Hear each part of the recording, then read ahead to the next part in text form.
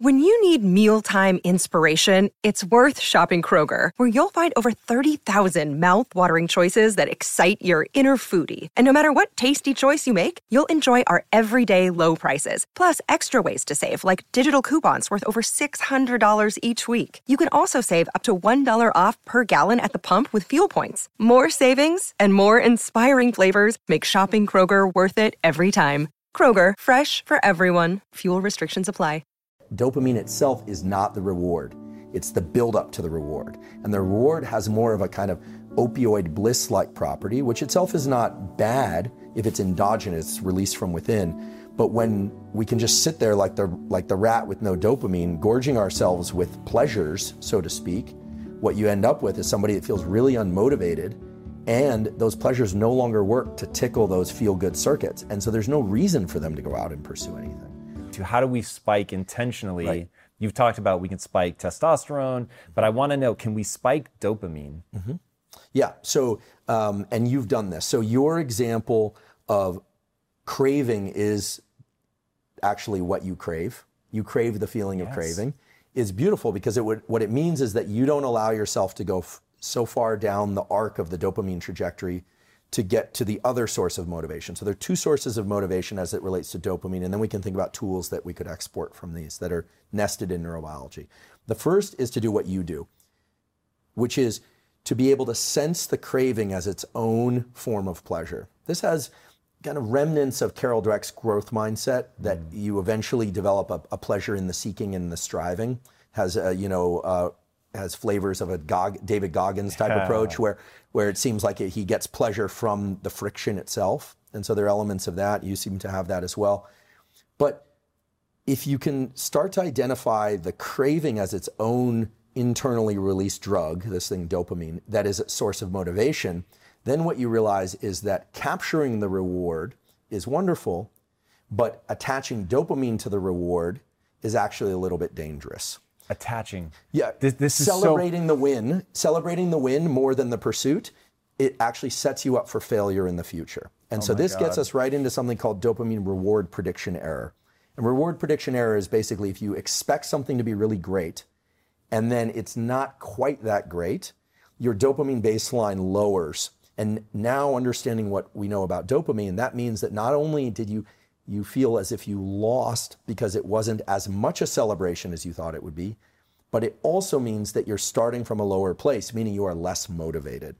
Now, the simpler way to conceptualize this is, I have a colleague at Stanford, she runs the addiction dual diagnosis clinic at, her name is Dr. Anna Lemke. She has a book called Dopamine Nation that's out right now. And she's really described this pleasure-pain balance, where anytime you have a bunch of dopamine and you're in pursuit, after you achieve a win, now this could be a business win, a relationship, a win of any kind, but inevitably there's going to be a tipping back of the scale on the pain side.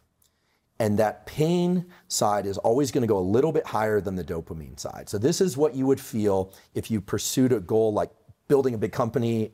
Here it comes, the big sale. And then there's the, well, what now? The kind of letdown. Now, if you simply wait and stop pursuing dopamine for a short while, the scale starts to reset. The problem is a lot of people immediately roll right into the next pursuit. And then what happens is that scale starts to get stuck on the pain side. A little bit more. And pretty soon, no amount of seeking will allow you to experience that craving and motivation. So what does this mean in terms of an actual tool? Well, first of all, if people can do what you do, they're going to be in a much better position in life. Doesn't matter if it's school, sport, relationship, any domain of life. If you can start to register, that craving and that friction and that desire, that almost kind of low level of agitation, sometimes high level of agitation, that is that I'm trying to impose my will on the world in a benevolent way, we hope, that's dopamine. It's working with its close cousin, which is epinephrine, which is adrenaline. They are very close cousins. In fact, dopamine manufactures epinephrine. A lot of people don't know this, but adrenaline is actually made from the molecule dopamine. Okay, so those two are hanging out together. It's like crave work, crave and work. And then you get the win. And some people allow the big peak in dopamine to be associated with the win.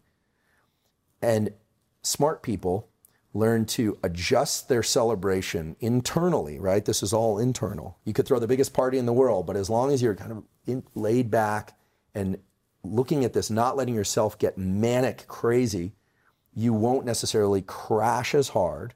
And pretty soon, your system will reset so that you take the day, you clean up the dishes, you relax, you go, what now? I'm feeling a little low. Well, rather than going out and spiking your dopamine again, just wait. Understand that the scale will reset again. Give yourself a few days where you're going to feel a little kind of underwhelmed. Things aren't going to be as interesting. It's going to be hard to trigger that big release because you just had the peak. Well, if you adjust that, you relax, you understand there's always a little bit of a postpartum depression.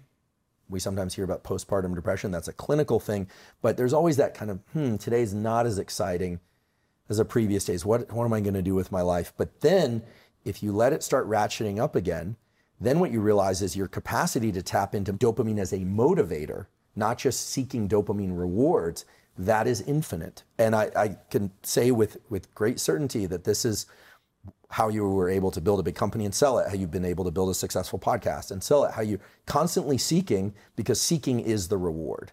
And I think for most people, we think of the reward as the finish line. And so the key is to get to the finish line, step into the end zone, but no end zone dance. It's just like, yep, and now I'm gonna go do it again. That's really the key. That's the key to doing it over and over. And when I see big athletes or academics or anyone or musicians and they rise and crash, it's clear they've lost the touch with the motivation evoked dopamine. And they've lost touch probably because it hasn't really been described by the neuroscience community until Anna has started talking about this stuff publicly. And I'm echoing what she's beautifully said much better than I am, which is that you should always expect that after a bunch of pleasure, there's going to be that low and then that craving. How do I get back to there again? And the key is you have to walk the staircase again. You don't get to do this as a square wave pull. You don't get to just ascend. It's always up, down, up a little bit higher, down, up. That's the function.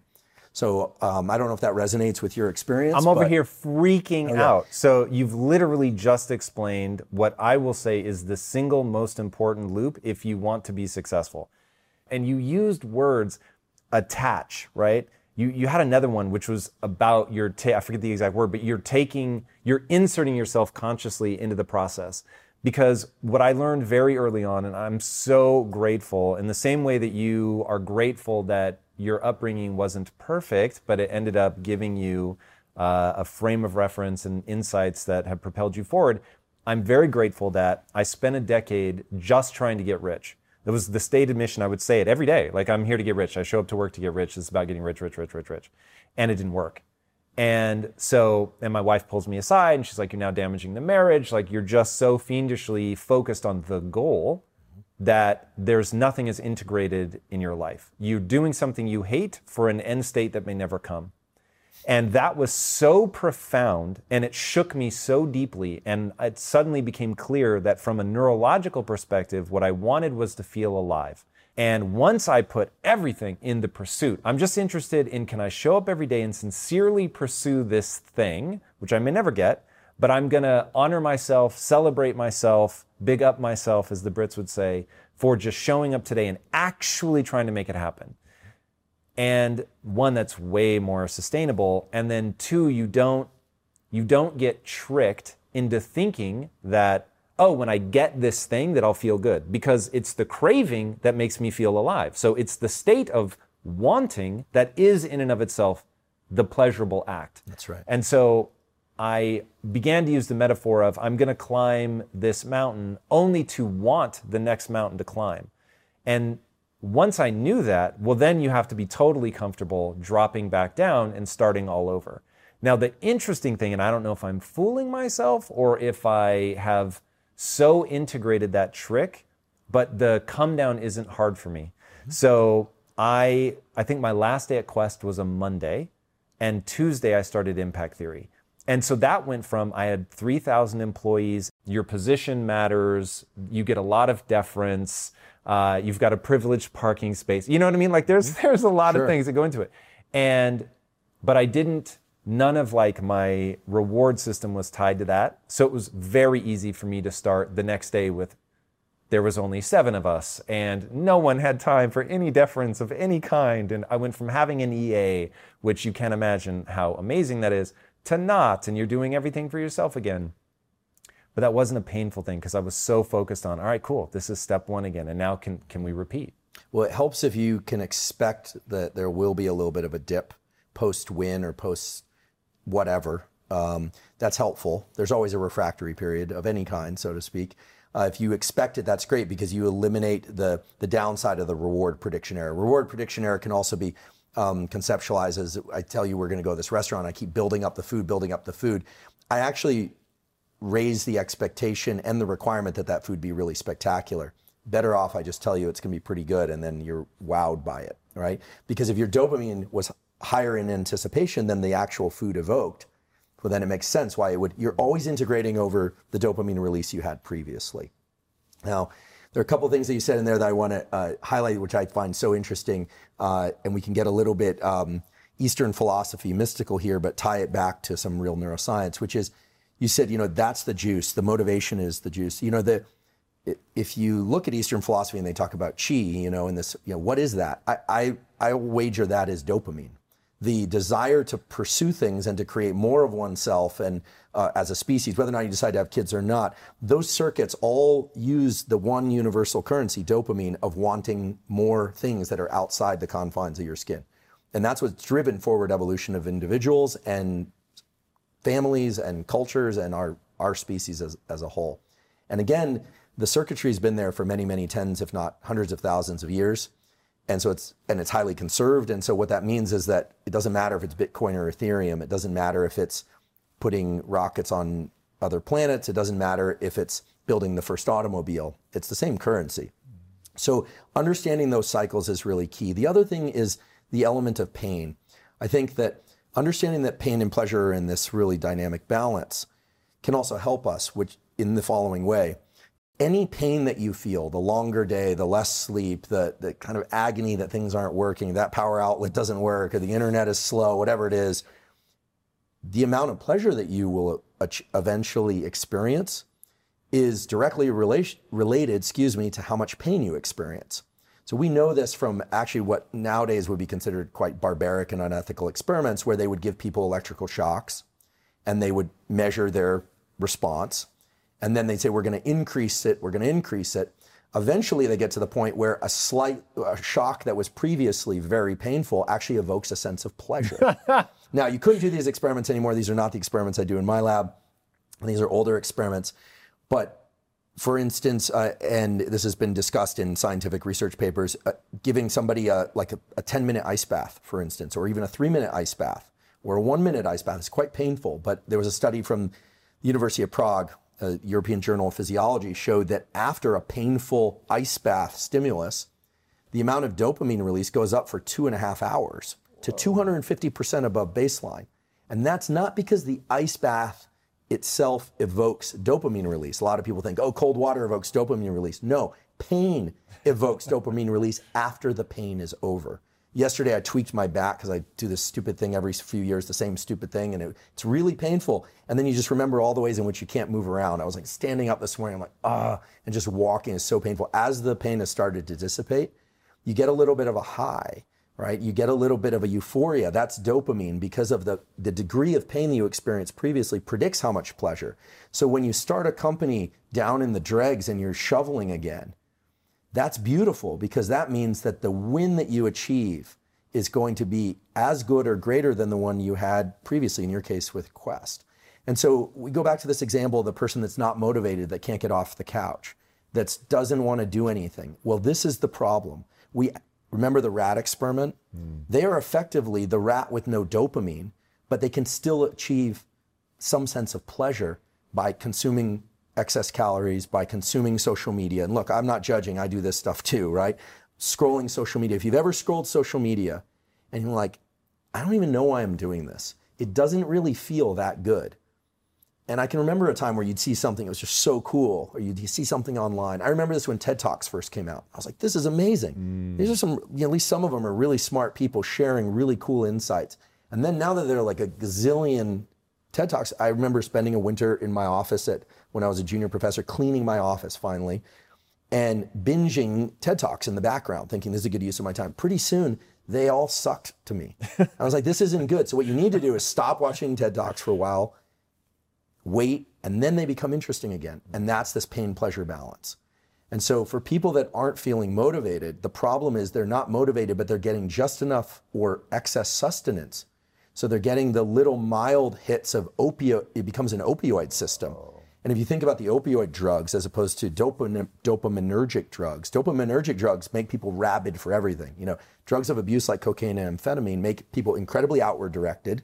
Right? They hardly notice anything except what they want more of, more. It's bad because those drugs trigger so much dopamine release that they become the reward. It's very circular. Only the drug can give that much dopamine. Nothing they could pursue would give them as much dopamine as the drug itself. So there's that. And then there's the kind of opioid-like effects of constantly indulging oneself with social media or with video games or with food or with anything to the point where it no longer evokes the motivation and craving. And this is really the new evolution of the understanding of dopamine in neuroscience, which is that dopamine itself is not the reward. It's the buildup to the reward. And the reward has more of a kind of opioid bliss-like property, which itself is not bad if it's endogenous, released from within. But when we can just sit there like the rat with no dopamine, gorging ourselves with pleasures, so to speak, what you end up with is somebody that feels really unmotivated, and those pleasures no longer work to tickle those feel-good circuits. And so there's no reason for them to go out and pursue anything. And that's a pretty dark picture. So the keys are to pursue rewards, but understand that the pursuit is actually the reward if you want to have repeated wins, okay? The celebration has to be less than the pursuit. And that's hard for some people to do. It's got to be that your celebration is slightly less dopaminergic.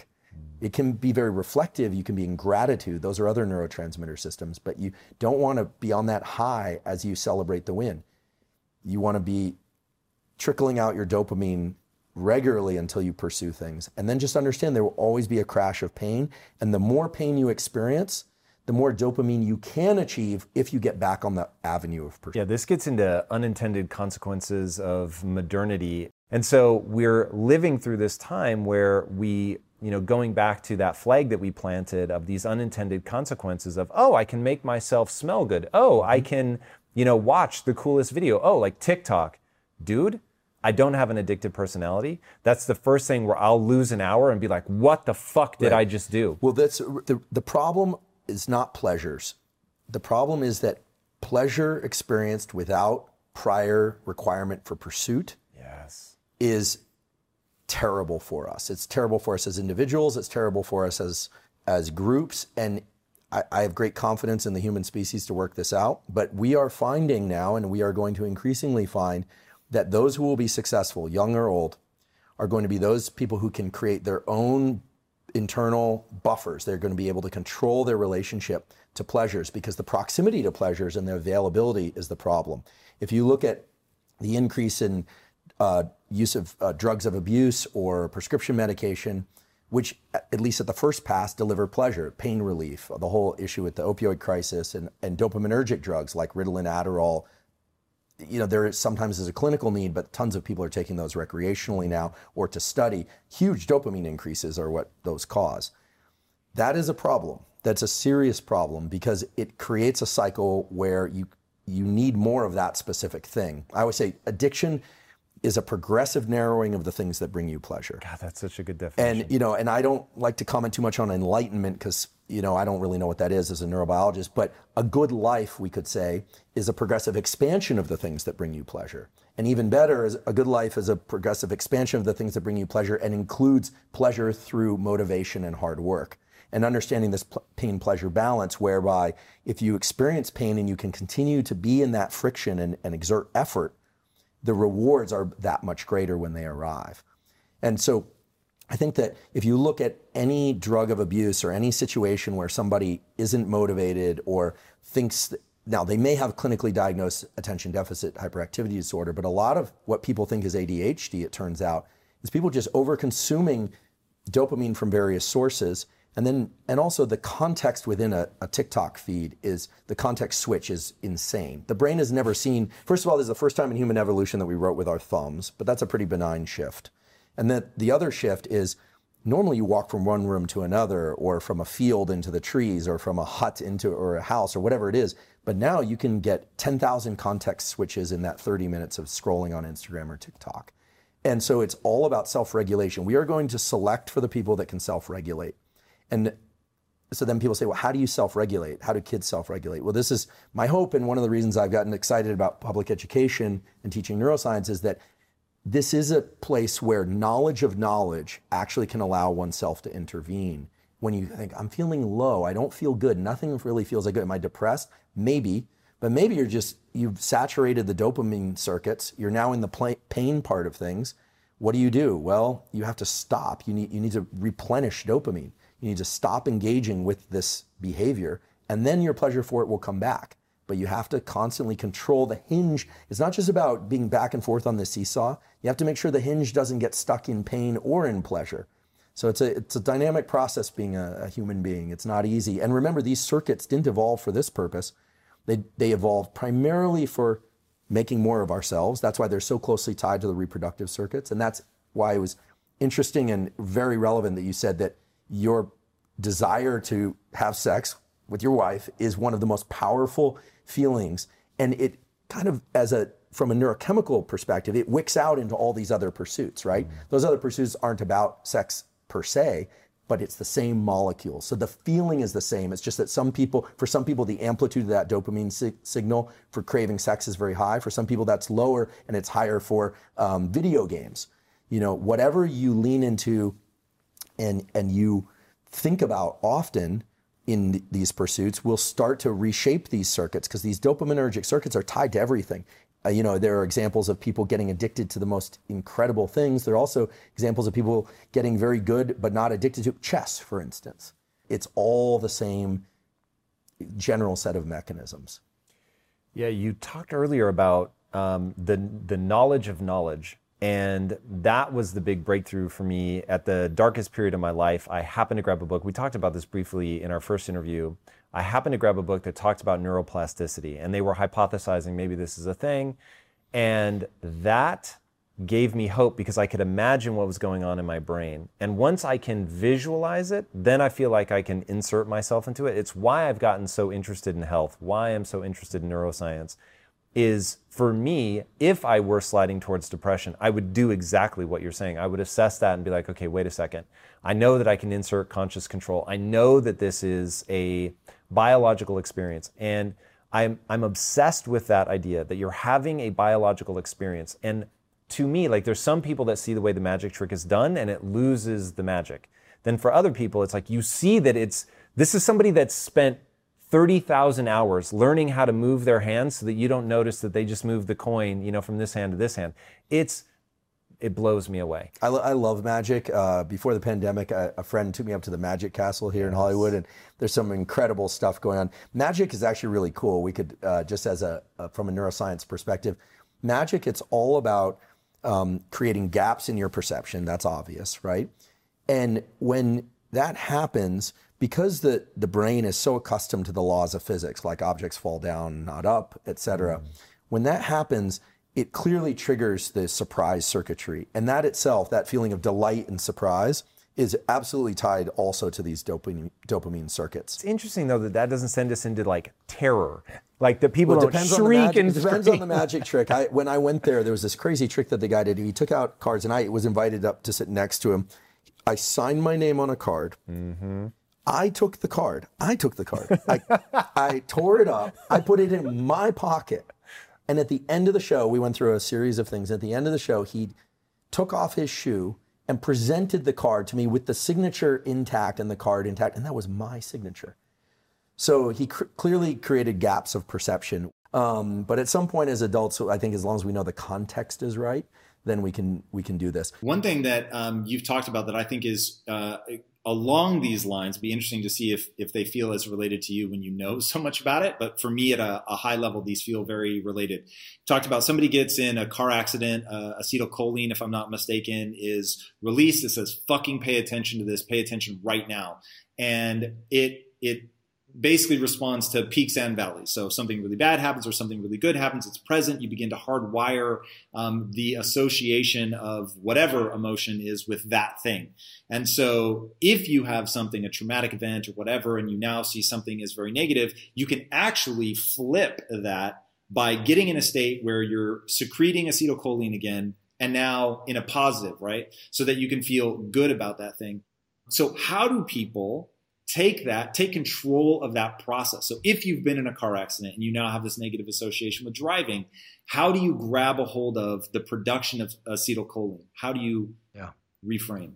Yeah, so it's great you're mentioning acetylcholine. So acetylcholine is the neurochemical that we want to think about anytime we're talking about neural plasticity, and in particular, attention, high attentional states. So everyone knows that the brain is very plastic early in life. So from birth until about age 25, you can learn so much, for better or for worse. I always say the downside is that early in life, you have less control over your life circumstances, but your brain is very plastic.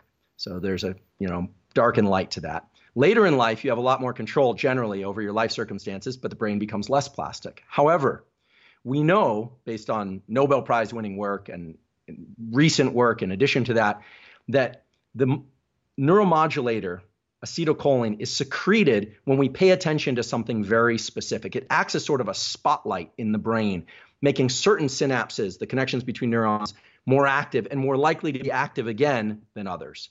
So when you hear that song that you love so much and it moves you and you feel dopamine being pulsed into your body, that's a real thing. You're actually getting dopamine secretion. You've formed that deep association with that. And acetylcholine draws your attention to that.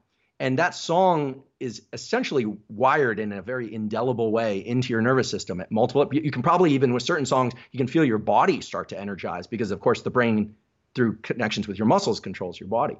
So for things that are traumatic or negative, what we're really talking about is neuroplasticity that's focused on unlearning. And most of the therapies for this, whether or not it's EMDR, eye movement desensitization reprocessing, or it's traditional psychoanalysis and psychotherapy, or it's somatic embodied release, big, Kundalini breathing type, almost all of those are designed to do something, which is to bring the person, or you bring yourself, into a state of heightened alertness, right? You can't do this stuff when you're sort of half asleep. Heightened alertness, and then focusing your attention on the traumatic or negative event. This is the way that it works. And then pairing that with something new.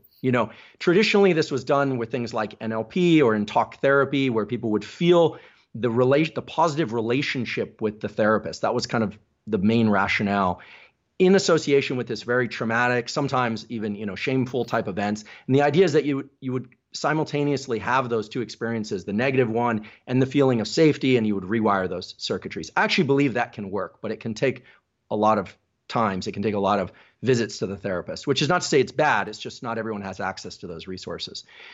Things like eye movement desensitization reprocessing, simply moving the eyes laterally while recounting these negative events.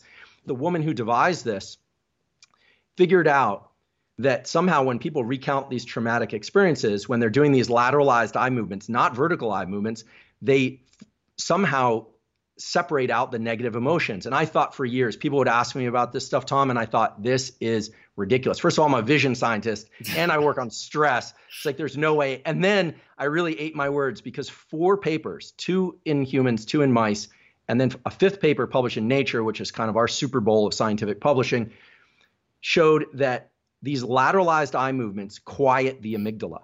They actually suppress activation of this threat detection center in the amygdala. And why would that be true? So this is really where it gets cool. Turns out, because of the way that we view the visual world when we move through space, when our head moves or when we walk and things flow past us, that these lateralized eye movements are what happens when you move forward in space, when you're walking, when you're moving forward towards something. And that suppresses activation of the amygdala. Now you say, why? Well, okay, so then 2018, my laboratory did an experiment. There was actually a graduate student in my laboratory where we're looking at fear. In this case, we were looking at fear to big looming objects that either trigger freezing or running and hiding. There's a brain area that's in your brain and my brain that mice also have that triggers a third option, not run and hide, not freeze, but forward confrontation. This is the, no, I'm going to fight. I'm going to move forward in the face of adversity. This is the growth mindset. I'm going to lean into friction. And it turns out that this circuit is linked to the dopamine reward pathway. When we move forward in the face of a threat, and obviously we want to do this in healthy, adaptive ways, we suppress activity of the amygdala through physical action of moving forward, and there's a signal sent to the areas of the brain that control dopamine reward. Those reward centers then trigger the release of dopamine to reward forward effort in the face of stress or threat. So when you hear about people saying, look, take some physical action when you're feeling exhausted, take some forward physical action when you're feeling overwhelmed by this traumatic experience. Now, that could be in the form of a walk. Now, this therapist, she figured out with EMDR, because you can't take people walking around for therapy sessions, she figured out that these lateralized eye movements are what triggers suppression of the amygdala. And it makes perfect sense because the amygdala, this threat detection center in our brain, it doesn't connect to the limbs. So how does it know if you're moving forward? Well, because the eyes are moving. You have these reflexive eye movements that move anytime you're moving through space. So to make this a little more succinct, it's really forward movement, action, pushing yourself across that threshold. Not only rewards you, but it suppresses activity of the fear centers in the brain. And these are ancient hardwired mechanisms. These aren't hacks. These are things that Mother Nature installed in us. When it comes to platforms that will help you run a business, there is no shortage of options on the market. But if you want to use the best, most advanced, and most efficient platform out there, you need to be using Shopify. For whatever and wherever you want to sell, from launching to going international, Shopify is the global commerce platform that will help you grow at every stage of your business. With award-winning customer service, the internet's highest converting checkout page, and a suite of integrated AI tools, Shopify is your all-in-one platform to quickly and efficiently take your business to the next level.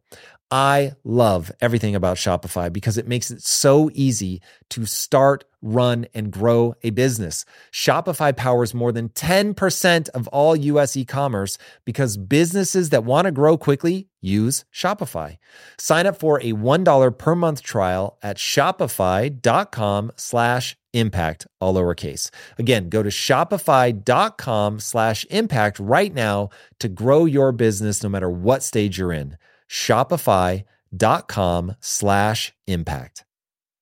In today's highly unpredictable and rapidly changing world, the smartest move you can make from a financial standpoint is to actually understand how money works and how markets move. Because if you want to have any chance of investing your money wisely and growing your financial portfolio, you have to make a profit. And the only way that you're going to do that is either by setting and forgetting or actually understanding what's going on at a macro level. So whether you're a seasoned investor or someone looking for extra guidance, today's sponsor, Yahoo Finance, has got you covered with all the tools, data, and news that you need in one place to grow your knowledge base around what is happening in the world of finance and to make sure that you have the right goals and you're executing well. Yahoo Finance makes it easy to consolidate your accounts so you can effectively and efficiently manage your entire portfolio. Personally, I love how straightforward their platform is to use. It is very simple to get the information that I need, and Impact Theory's own chief financial officer is exactly the same, spending time helping me frame exactly what is going on from a global perspective so that I'm making the smartest decisions that I can. I definitely recommend that you check out Yahoo Finance for comprehensive financial news and analysis. Visit the incredible brand that so many great investors use at yahoofinance.com. It's the #1 financial destination. yahoofinance.com. Once again, guys, head there now, yahoofinance.com. If getting your hands dirty and taking good care of your car or cars is a passion of yours, then eBay Motors is here for the ride. Because I'm sure you remember when you first saw the potential in that beauty. And then through some elbow grease, fresh installs, and a whole lot of love, you transformed 100,000 1,000 miles and a body full of rust into a drive that's all your own. With over 122 million parts for your number one ride or die, you can make sure your ride stays running smoothly with eBay Motors. Brake kits, LED headlights, exhaust kits, turbochargers, bumpers, whatever your baby needs, eBay Motors has it. And with eBay Guaranteed Fit, it's guaranteed to fit your ride the first time, every time, or your money back. Plus, at these prices, you're burning rubber, not cash. Keep your ride or die alive at ebaymotors.com. Eligible items only. Exclusions apply. So I love this more than you could possibly imagine. This is so interesting. One of the things that I've heard talked about, I think is really powerful, is that overcoming a fear isn't about diminishing the fear response. It's about making more robust a sense of being brave in the face of that fear. So moving forward to translate it to, like you say, if your brain is meant to interpret stimuli, what at a stimulus level, what is that thing that's going to trigger the response? Talk about the I don't know if it was mice or rats, I think it was rats, where you force them to fight and they're like in a tube, and you like that study to me, tied with what you just said, is insanely powerful, especially for people who've allowed themselves to become paralyzed by fear or whatever. Forward movement, provided it doesn't endanger you or kill you, is absolutely the remedy for fear, stress, and at least in the clinical literature, to these sort of trauma events, that people carry with them for many years. Of course, trauma needs to be dealt with, hopefully with a professional, but we can all apply these mechanisms and these neurochemical reward schedules. So the study that you're referring to is a beautiful one. There's a classic study where researchers, not my lab, put two rats, or you could do this with mice, into a tube. And the tendency is for them to try and push one or the other one out. One always wins and pushes the other one out. We call the one that got pushed out the loser, the one that pushed them out the winner. Here are the interesting things about this. First of all, the winner will tend to win in other battles, even though these are just pushing battles, more because it simply won the time before. The loser, by losing, will tend to lose. And so people say, oh, well, that explains a lot about society, et cetera. Well, here's where it gets really interesting. You can even take a mouse or a rat and push it from behind and make it the winner. And then on subsequent trials where you're not pushing it, it will tend to win more often. So the win doesn't even have to come from itself. So last year, there was a very important paper published about this, where a set of researchers just said, well, what is it? Like, what is this winning circuit and this losing circuit? Enough with the demonstration that this happens. Like, what's happening what's under the hood? And so they went into the brain and they identified a brain area, which is part of the frontal cortex, the area that we typically think about planning, action, executive function, all the kind of high level stuff. And what they discovered was this brain area is more active in the winner than in the loser. In fact, they could take the loser and overstimulate this area and turn the losers into winners. Now, it gets even more ridiculous than that. If you quiet this brain area, winners become losers, okay? And if you take a winner and let's say at this tube battle, and you put them into, let's say, a cold environment with a bunch of other mice, and you have just a warm corner, mice don't like to be cold, and you say, who gets the warm corner, right? Who gets the luxury spot? It's always the winner. So it even breaks down at the level of social interactions. And so you say, okay, all right, now we know that's this brain area. It's this one area of the frontal cortex, but what's it actually doing, right? Okay, what's it actually, how can we translate this? Turns out this brain area that's responsible and required for winning in this series of experiments is actually driving up the level of activation, what you and I would call agitation or stress, to the point where that animal is more likely to move forward. It's simply taking stress, which is wired into us in order to make us feel agitated, instead of suppressing us, instead of saying, you know what, I'm just going to sit here, I'm overwhelmed, I'm just going to move into action. So there's a circuit for winning. There's the same circuit when it's hypoactive, not active enough, is what causes losing in these competitive scenarios. And similarly, there's a circuit for quitting. There's a norepinephrine circuit in the brainstem. This was published in the last couple of years, showing that when animals or people are in constant effort Eventually, that level of norepinephrine gets so high that it triggers a circuit that shuts down the motor control over the limbs, and you just say, that's it, I give up, I'm done.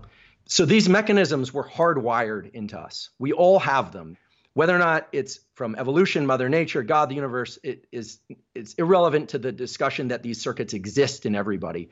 And I think it's a select few people who really understand that forward action is what drives these circuits. It's the ability to take that agitation, stress, agitation, increase our focus, and they bias us for movement. And nature wanted that. They want us to move forward in the face of challenge, not to be quiescent. We weren't sitting around battling tigers and saber-toothed tigers all the time. More likely, we were in caves and we were getting hungry and we had to go out and search for things. Agitation and stress were designed to get us up and move us. And when we try and fight that too much and we try and quiet that stress, that actually can be problematic. You have to decide, are you going to try and quiet stress or are you going to actually lean into action? That's a critical choice point for everybody who's experienced anything negative or positive for that matter.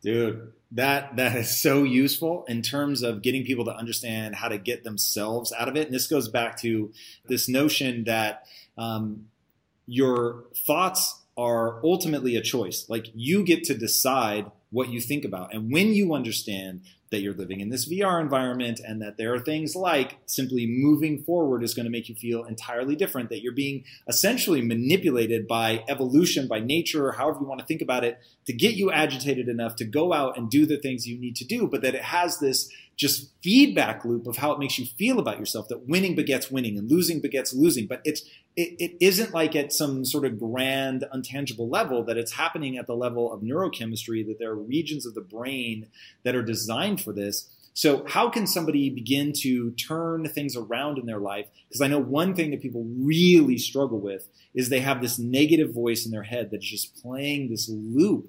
And so even if they understand the mechanisms, some part of them is going to discount it, right? Because it's like, well, you're just trying to say that because you think you can manipulate neurochemistry, but you're a loser. Like you just fall in, and that's what's playing in their head.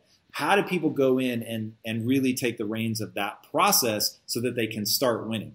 Yeah, great question.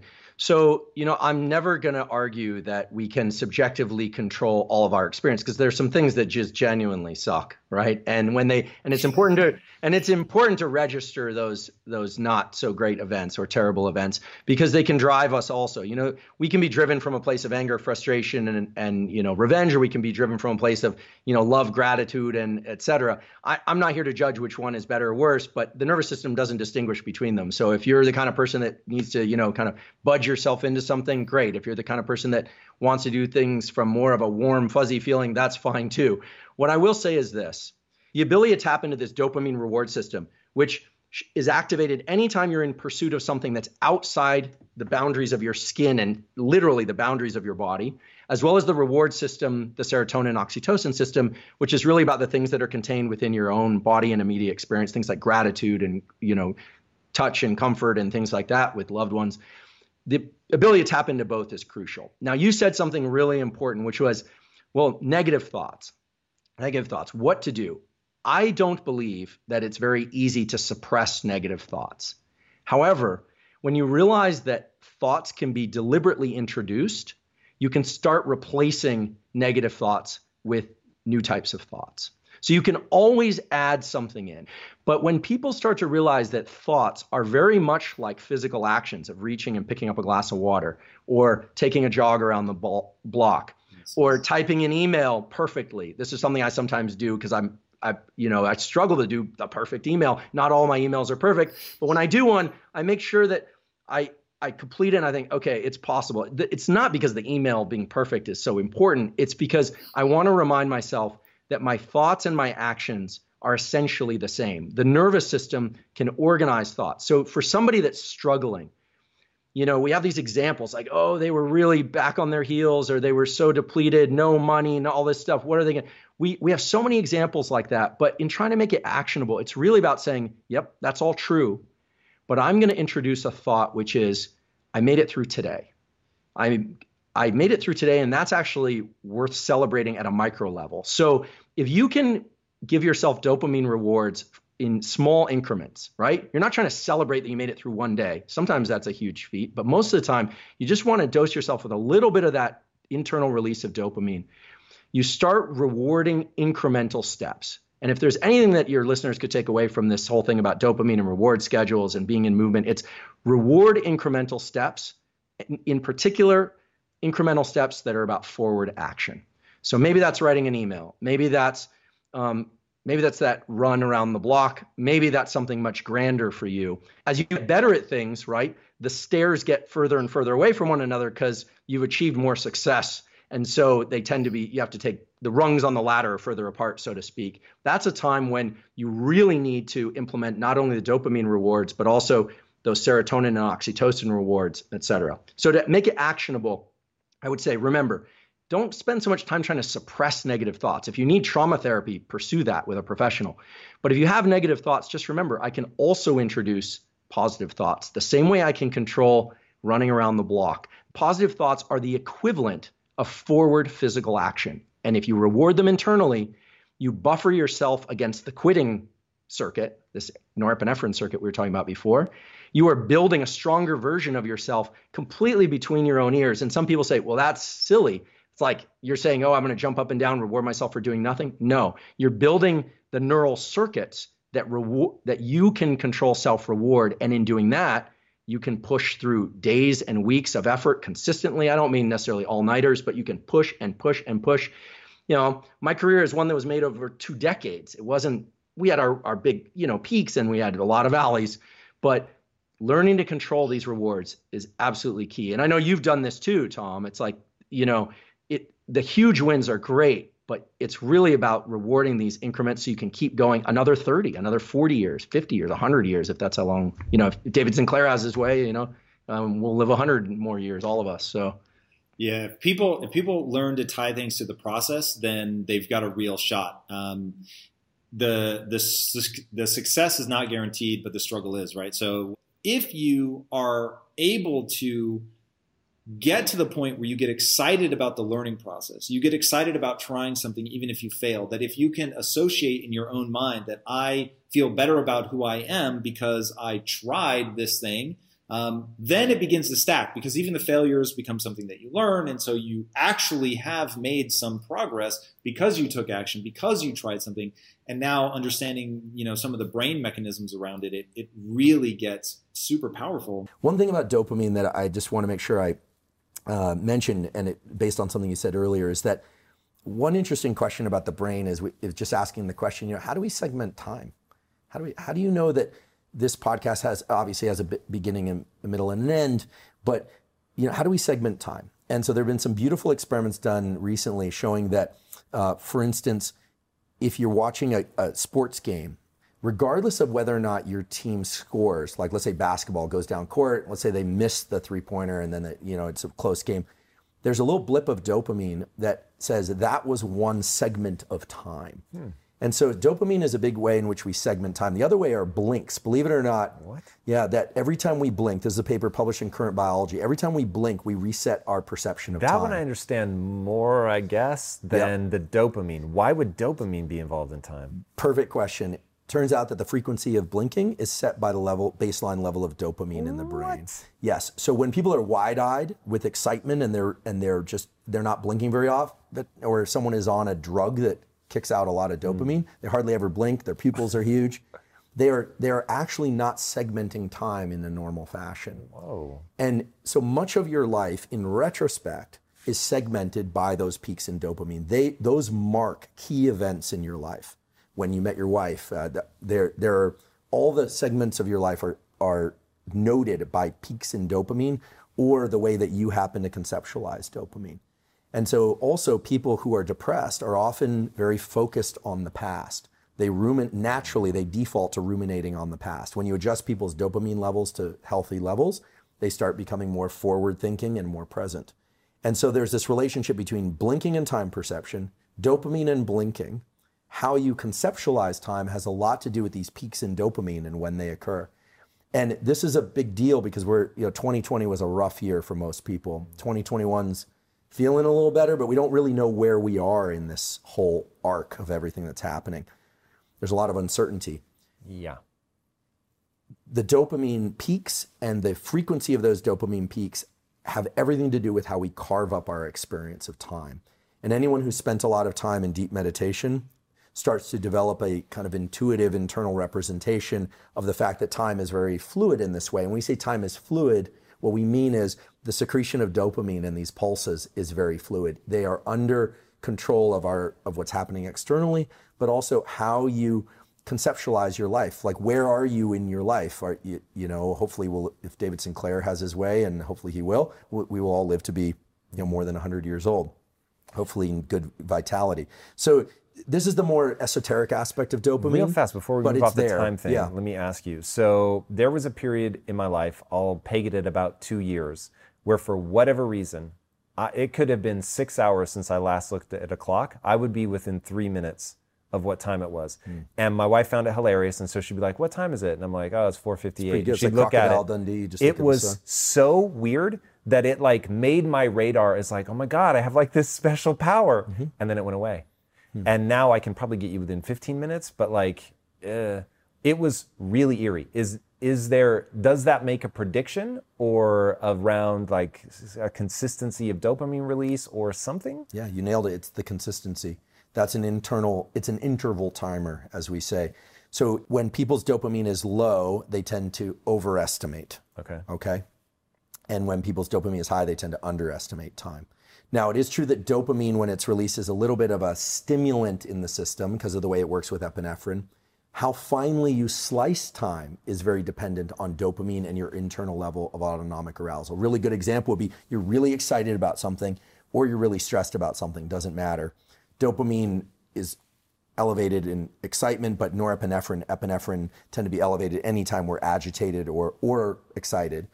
Just imagine you need to catch a flight, you're in line at this security, and the person in front of you seems like they're going really, really slowly. Well, yeah. Your frame rate is faster. You're just carving up time more finely. People who are in car accidents and then they report everything being in slow motion, your frame rate is smaller. You're essentially you're taking larger time bins. And this is why, let's say you wake up and you're really tired or you're kind of out of it and you look and it's like text messages and emails and all this stuff. The world seems like it's going by really, really fast. Dopamine is the dynamic process dopamine release, I should say, is the dynamic process by which you adjust time perception. So if you had a very keen perception of the passage of time, right down to the minute or so, that suggests very regular intervals of dopamine release. And that's probably tied to outside events that are below your conscious awareness. But dopamine releases, I sort of, not to make this PG-13 or R-rated, but if we go back to the example of sex and sleep are the two times when space and time have a very fluid type relationship. It's very hard to conceive space and time in sleep. That's actually the nature of sleep, is we do the long blink, no joke. We close the shutters, stop bringing in external information. And in sleep, space and time are very fluid, right? Things can happen very fast or very slow motion. You can be flying. There's a lot of, some of it is dreaming, but space and time are very fluid. In wakefulness, space and time are very anchored by physical events in the world, but our perception of those is dynamically regulated by how much dopamine is in our system. So it's beginning to sound like dopamine does everything, but it's really associated with motivation, craving, and time interval keeping. And so I would be willing to bet that your pulses of dopamine were very regular, just like drops. Plop, plop, plop. So interesting. So we do a lot of things. Who knows what I was doing at that period, if it had to do anything, just that I'm getting older and so it starts to disrupt itself, who knows? But what are some things, so one thing I've heard you talk about, which I find really interesting, when I think about all the things that we're doing that are disrupting things, all these unintended consequences of modern behavior, I am truly glad that cell phones, the internet, and pornography did not exist when I was younger, because I don't know if at 14 I could have been disciplined enough if I had access to that. And when you think about the things that we're doing right now that are sort of that have maybe the most grand unintended consequences, where do you land? Yeah, on the time scale of 24 hours, one of the huge mistakes that we all make, and I've said this many times, so if people have heard me say this before, forgive me, but it turns out it's still true. Getting too much bright light exposure from the hours of 10 p.m. until 4 a.m., unless you have to work shift work, which is a unique case. That bright light exposure between 10 p.m. and 4 a.m., even if you adjust the colors of the lights, you still need to get everything really, really dim because it actually blocks the release of dopamine through a pathway that involves a structure called the habenula. The habenula was a kind of cryptic structure in the brain for a long time, but now we know there's a punishment signal in the brain. You get neurochemically punished for viewing bright light at those hours. Why? How would that be wired in? We'd never be able to expose ourselves to bright light. So that's a great question. So firelight won't do that. Moonlight's fine. Candles, lights that are dim or low in your environment. How would we develop that? So the pathway to the habenula and then to these dopamine reducing circuits are the pain pathway that we were referring to earlier. It's a generic pathway through which lots of different types of signals and stimuli and events can punish us internally. Fuck, this is so good, dude. And so I'm going to call this the rich kid effect. Like there, and you mentioned hard work earlier. There is a reason I think that children of wealthy parents end up imploding because there is an evolutionary, the punishment pathway, evolutionary thing that's going on that says you didn't have to work hard for the things that you own, and because from I need you to go hunt and gather and face a saber-toothed tiger, I have to reward you for doing hard things and punish you for not doing hard things. Well, and you know, in the case of the generic model of the spoiled rich kid, they actually can't access dopamine. Remember that movie from the 80s? It was it was called like The Toy or something with Richard Pryor. I was like, if this motherfucker says toy, I'm gonna have a seizure. Yes, I remember it. God. Richard Pryor in that movie, and the kid has everything, and he's the epitome of the spoiled brat. All the toys, all the cars, all the things. Now we see this with people who actually go from rags to riches and then bathe in all the luxuries they didn't have as a child. These are often the athletes that don't go on to perform well again. These are people that crash because of other dopamine-seeking behaviors. You know, I'm not going to call out names, but there are far too many examples of these. And I don't call out names mostly because we are all capable of this. We all would like to think that, oh, if I had all that money or if I had all that success, I would really be a good human being and I wouldn't do those things. Any human being that is immersed in these dopamine circuits too much or who gets too much pleasure without having to pursue it first and really work and actually experience pain, pleasure, ratcheting back and forth along that climb. Because it wasn't just dopamine like this for you. It was probably pain, pleasure, pain, pleasure, pain, pleasure, pain, right? They're always proportional to one another. So anyone that does that, it has a tremendously hard time accessing pleasure. They can't do that. And we often think about the extremes of addiction, and those are really severe. But we also have to think about the more subtle forms of something we really love, but indulging in it just a little too often so that it no longer has that edge. You know, there have been really good studies of people who jump out of airplanes with parachutes. You know, I'm sure it's a lot of fun. It looks like a thrill, but people do it over and over and over again, often die doing other things. They often become drug addicts because it's a huge high. Oh yeah. Yeah, a lot of that. Interesting. And you know, there are a lot of examples of this. I mean, you can get addicted to anything. The key is to regulate that behavior. So you asked what should people do? Well, certainly I'm trying this now, and I have some good examples. Some young people I know and work with are taking breaks from not just social media, but no cell phone whatsoever. I'm actually trying an odd experiment, which is for the first hour of every day, no phone. Mostly because I think... part of your 25 no-goes? Yes, I have a bunch of no-goes. Really interesting. Right, so we have circuitry in the brain related to the so-called basal ganglia, and we have goes, sort of activating, you know, think gas pedal, and then there's a lot of no-go circuitry. And learning how to keep that no-go, don't circuitry, as we could call it, tuned up is very important. And so many times throughout the day, but I try and get 25 a day, where I actively refrain from doing something that I impulsively want to do. Could be looking at my phone, but it could even be something trivial. Like I want to walk to the kitchen and get a glass of water. So I'm actively engaging in in denial, not cognitive denial, probably that too, but how would I know? But in action-based denial. So restricting my behavior in some way as a way of keeping these dopamine circuits tuned up. Also not looking at my phone first thing in the morning for an hour, because knowing what we now know about the second phase of sleep and REM sleep being more predominant, the second wave of sleep, and the fact that you're working through a lot of emotional and logistical contingencies, you're reshaping your brain in sleep. That's when neuroplasticity occurs, during sleep. It's triggered in wakefulness, but it actually takes place in sleep, especially that second half of sleep. When you wake up in the morning, you are in a perfect position to what I call receive the download of all the work that your neural circuitry has been doing the night before. But if you immediately go to a sensory experience, especially a rich sensory experience of stuff scrolling by, you're actually missing the information that you processed at night. And even more importantly, that second half of the night during REM sleep is when the emotional weight of things becomes, let's say, you put it on the shelf properly. Things that are important to emotionally register get put in one shelf. Things that were like the comment you got on Twitter that was triggering doesn't seem like such a big deal after a good night's sleep. And that's because that second half of sleep is actually when you re-experience these things, but your body can't secrete adrenaline. It's kind of an internal form of therapy or even trauma therapy. And that's why people who don't get that sleep are very, they're easily agitated. They feel like the world is crushing down on them. So when I wake up in the morning, I want to receive ideas that I want to learn from my learning. And if you take in new information, you are not in a position to do that. And 60 minutes is a tough one. So I give myself 2 no-goes for the 60-minute block if I can do it. And I'll tell you, a lot of mornings I fail, Tom. I don't do it. Interesting. I make it a 30 minute. I found that shocking, but I heard you say that in another interview, and I was like, well, I mean, I'm human. There are mornings where I get enticed, or worse, I find myself reflexively picking up the phone without having made the conscious decision.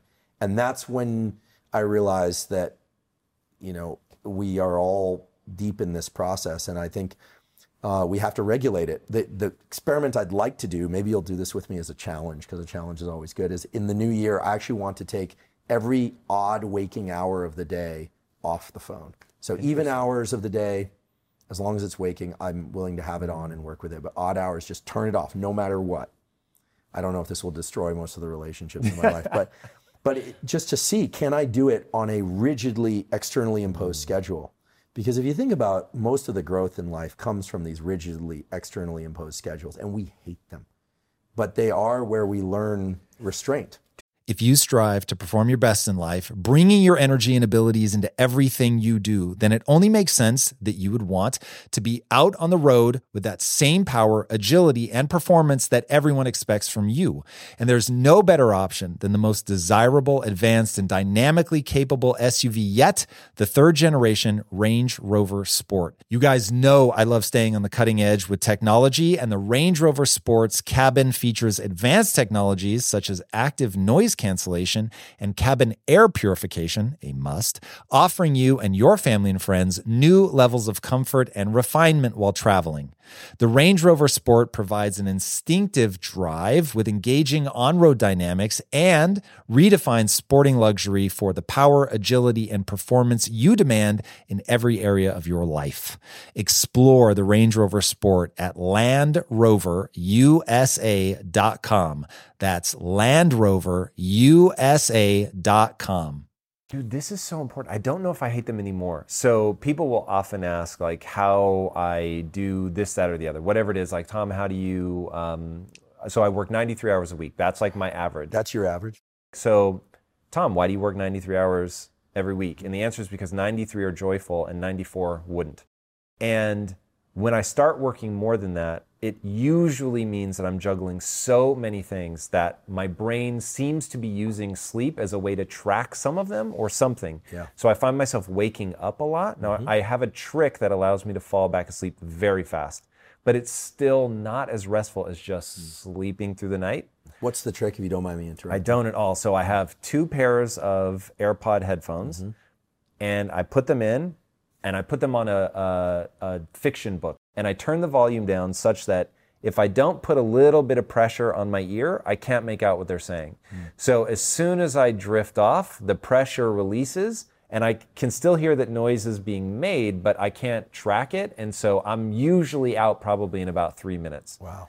That changed my life in terms of when I get stressed, I can still fall back asleep. Such a great skill. And just reflecting on what you use, that murmur in the background and this kind of low level, I can't quite detect it, is actually the way that your brain detects things as you're falling asleep. So I wonder if you've triggered your circuit to run in reverse, where you actually can send yourself back under. What it makes me think is that I can't process the problems and listen to a story at the same time. And so my brain clicks over into story mode and is like, oh, we're digesting this story.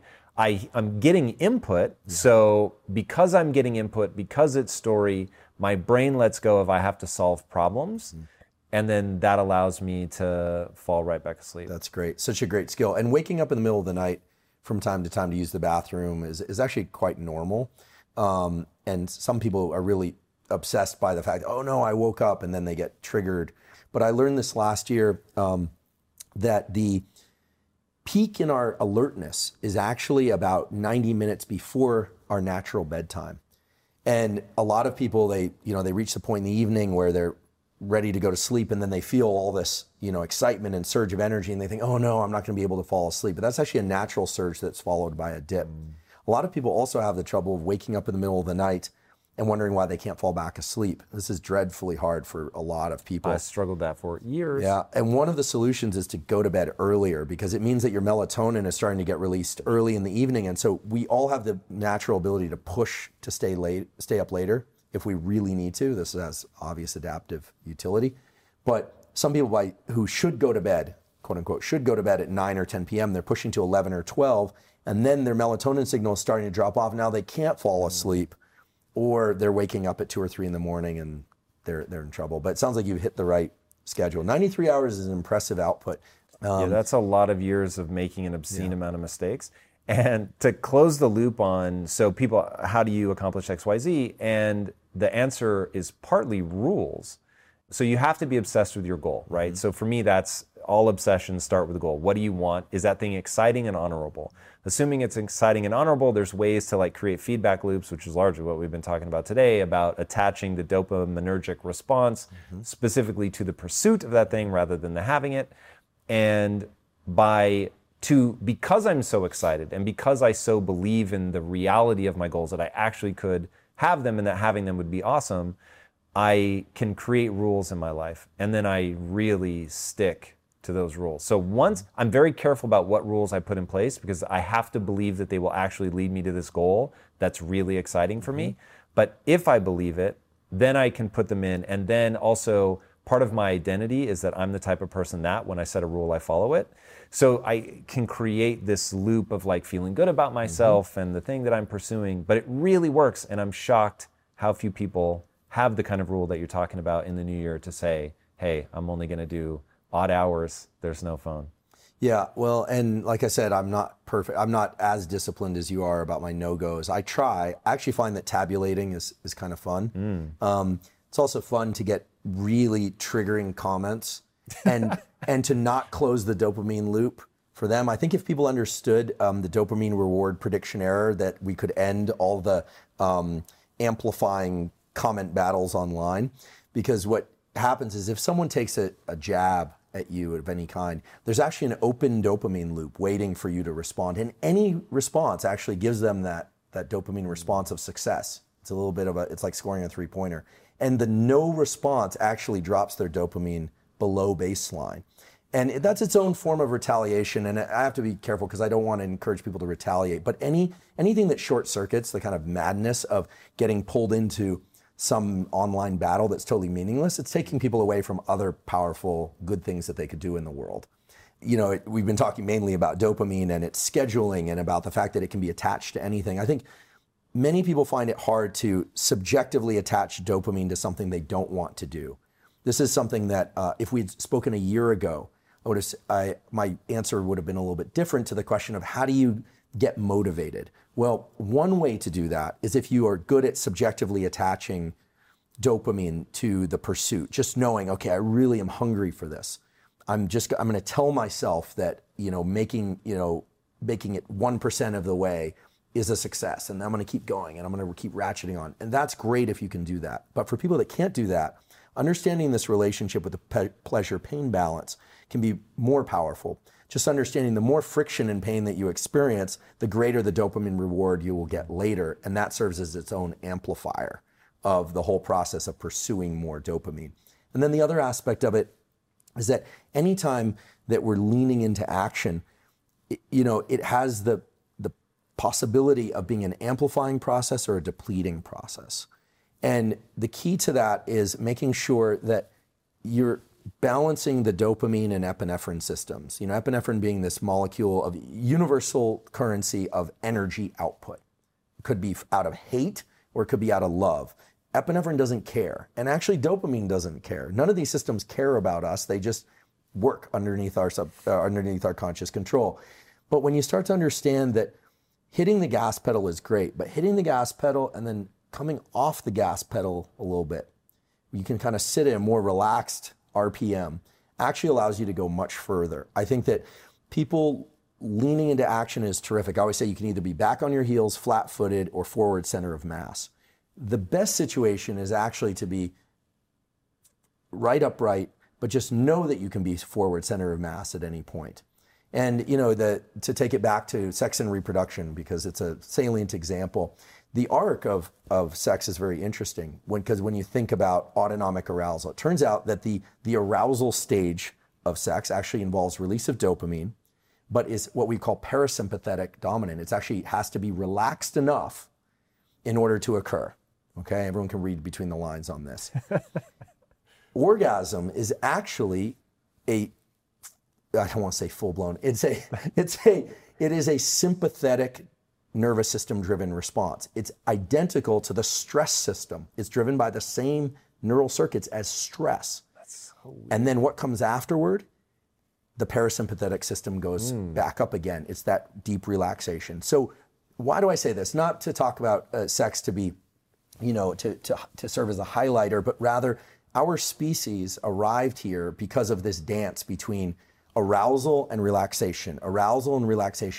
And one thing we can say for sure about every human being that's alive now is that their parents, at least once, mastered this dance of relaxed and excited, but not too excited, then really excited, and then relaxed. That dance was mastered by all of our parents, and that's what delivered us here to some extent. And so what this means is that all the neural circuits, from the ones that led to our conception to the ones that lead to us pursuing goals, have this balance. There's almost like a seesaw, right? There's activation and calm, and it's that dynamic process that's important to master in every endeavor. So we use sex as an example, but in pursuit of goals, you have to learn how to pursue short-term goals, and like the goals within the day, make a cup of coffee, and long-term goals. And when I said dopamine is what's setting your time perception, it's an interval timer. What you're saying is, it's like the 2 marshmallow experiment done at Stanford.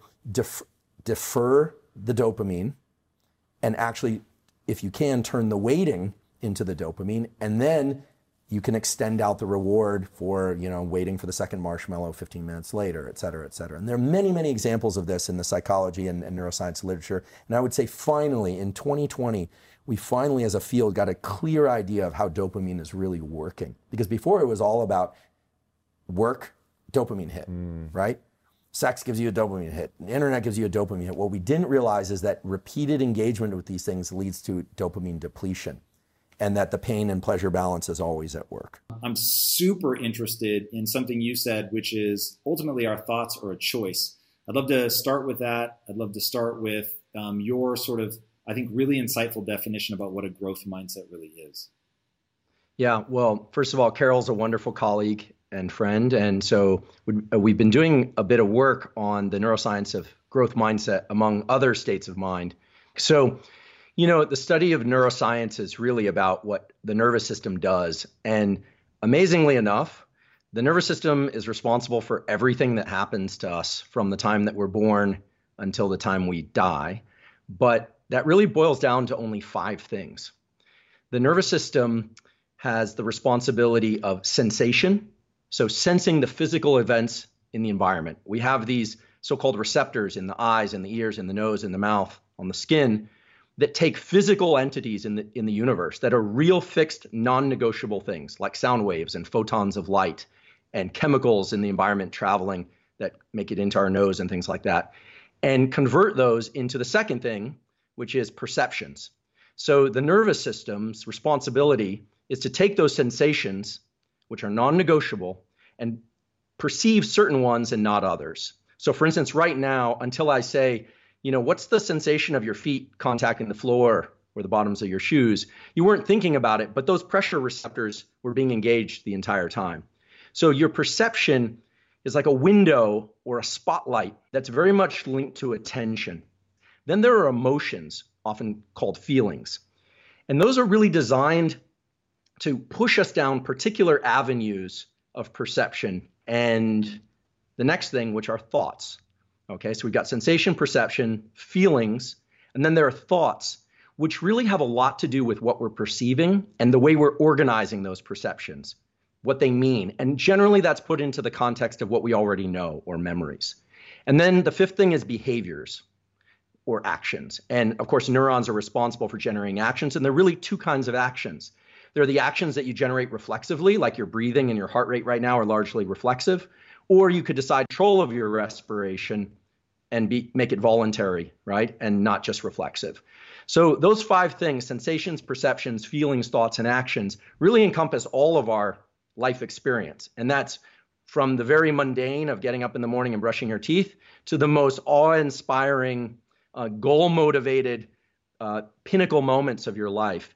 The nervous system, not the immune system, not the digestive system, all of which are important, but the nervous system, meaning the brain, spinal cord, and the connections with the body and the connections from the body back to the brain and spinal cord are responsible for all of that.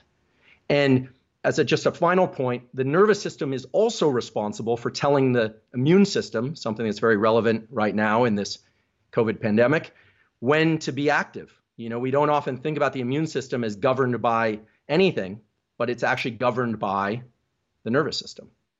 Yeah, one thing that I find really interesting is the way that and in fact, it'll be interesting to hear your take on this. So I think of the brain as basically creating a virtual reality environment that we're engaging in. Now, it's a very usable virtual environment that I can walk around without bumping into too much shit. Like you said, I can translate the things that are floating around in the air into a sense of smell. And I can navigate the world based on what I see and hear and smell and taste and all of that stuff. But at the end of the day, it really is all happening in this enclosed, dark skull. And the brain itself doesn't ever actually interact with light. It doesn't interact with sound waves. It's all an interpretation of that, which I find really interesting. And I find it really interesting the way that plays out into our lives. How do you think about that as somebody who is literally lifting a brain out of somebody's, I would assume, deceased head? You know, you have such a tactile relationship with the brain. Yeah. So you said something really important, which is that, you know, we're essentially just this collection of cells, and yet everything is organized in this almost video game virtual reality like version of the world. So the way that neuroscientists think about these sorts of things nowadays is in the following way, that you're absolutely right, Tom. Everything about life experience is an abstraction. And the brain has a language. It's creating an abstract representation of everything that's out there in the world. Everything.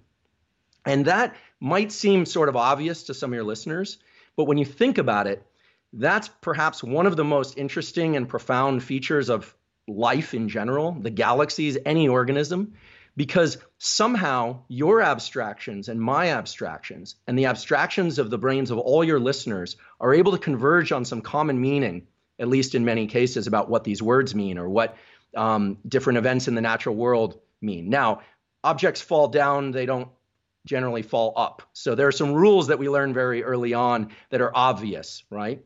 But there's some other rules that are less obvious that come about when we start thinking about things like growth mindset and what's rewarding, what is punishing, what it means to lean in hard to a problem, or what creativity is. But I want to just mention there's one exception to all this, which is very interesting, and it happens to be the one that my lab works on, so I am biased in this regard.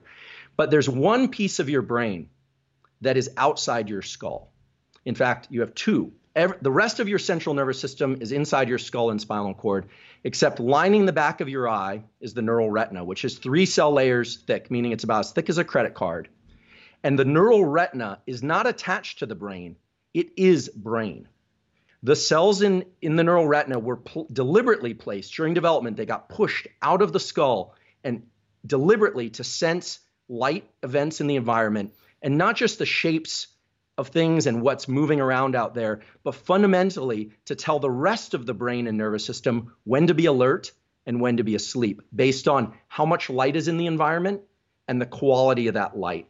So viewing morning sunlight around the time of sunrise, as well as evening sunlight around the time of sunset, not just at sunrise and sunset, but near those times, a couple hours on either side, is fundamental for instructing the brain, a special collection of neurons right above the roof of the mouth, which then instructs all the cells of the body when to be active. It's sort of like you're a factory and you need your digestion to work on a particular schedule and you need your spleen to work on another schedule.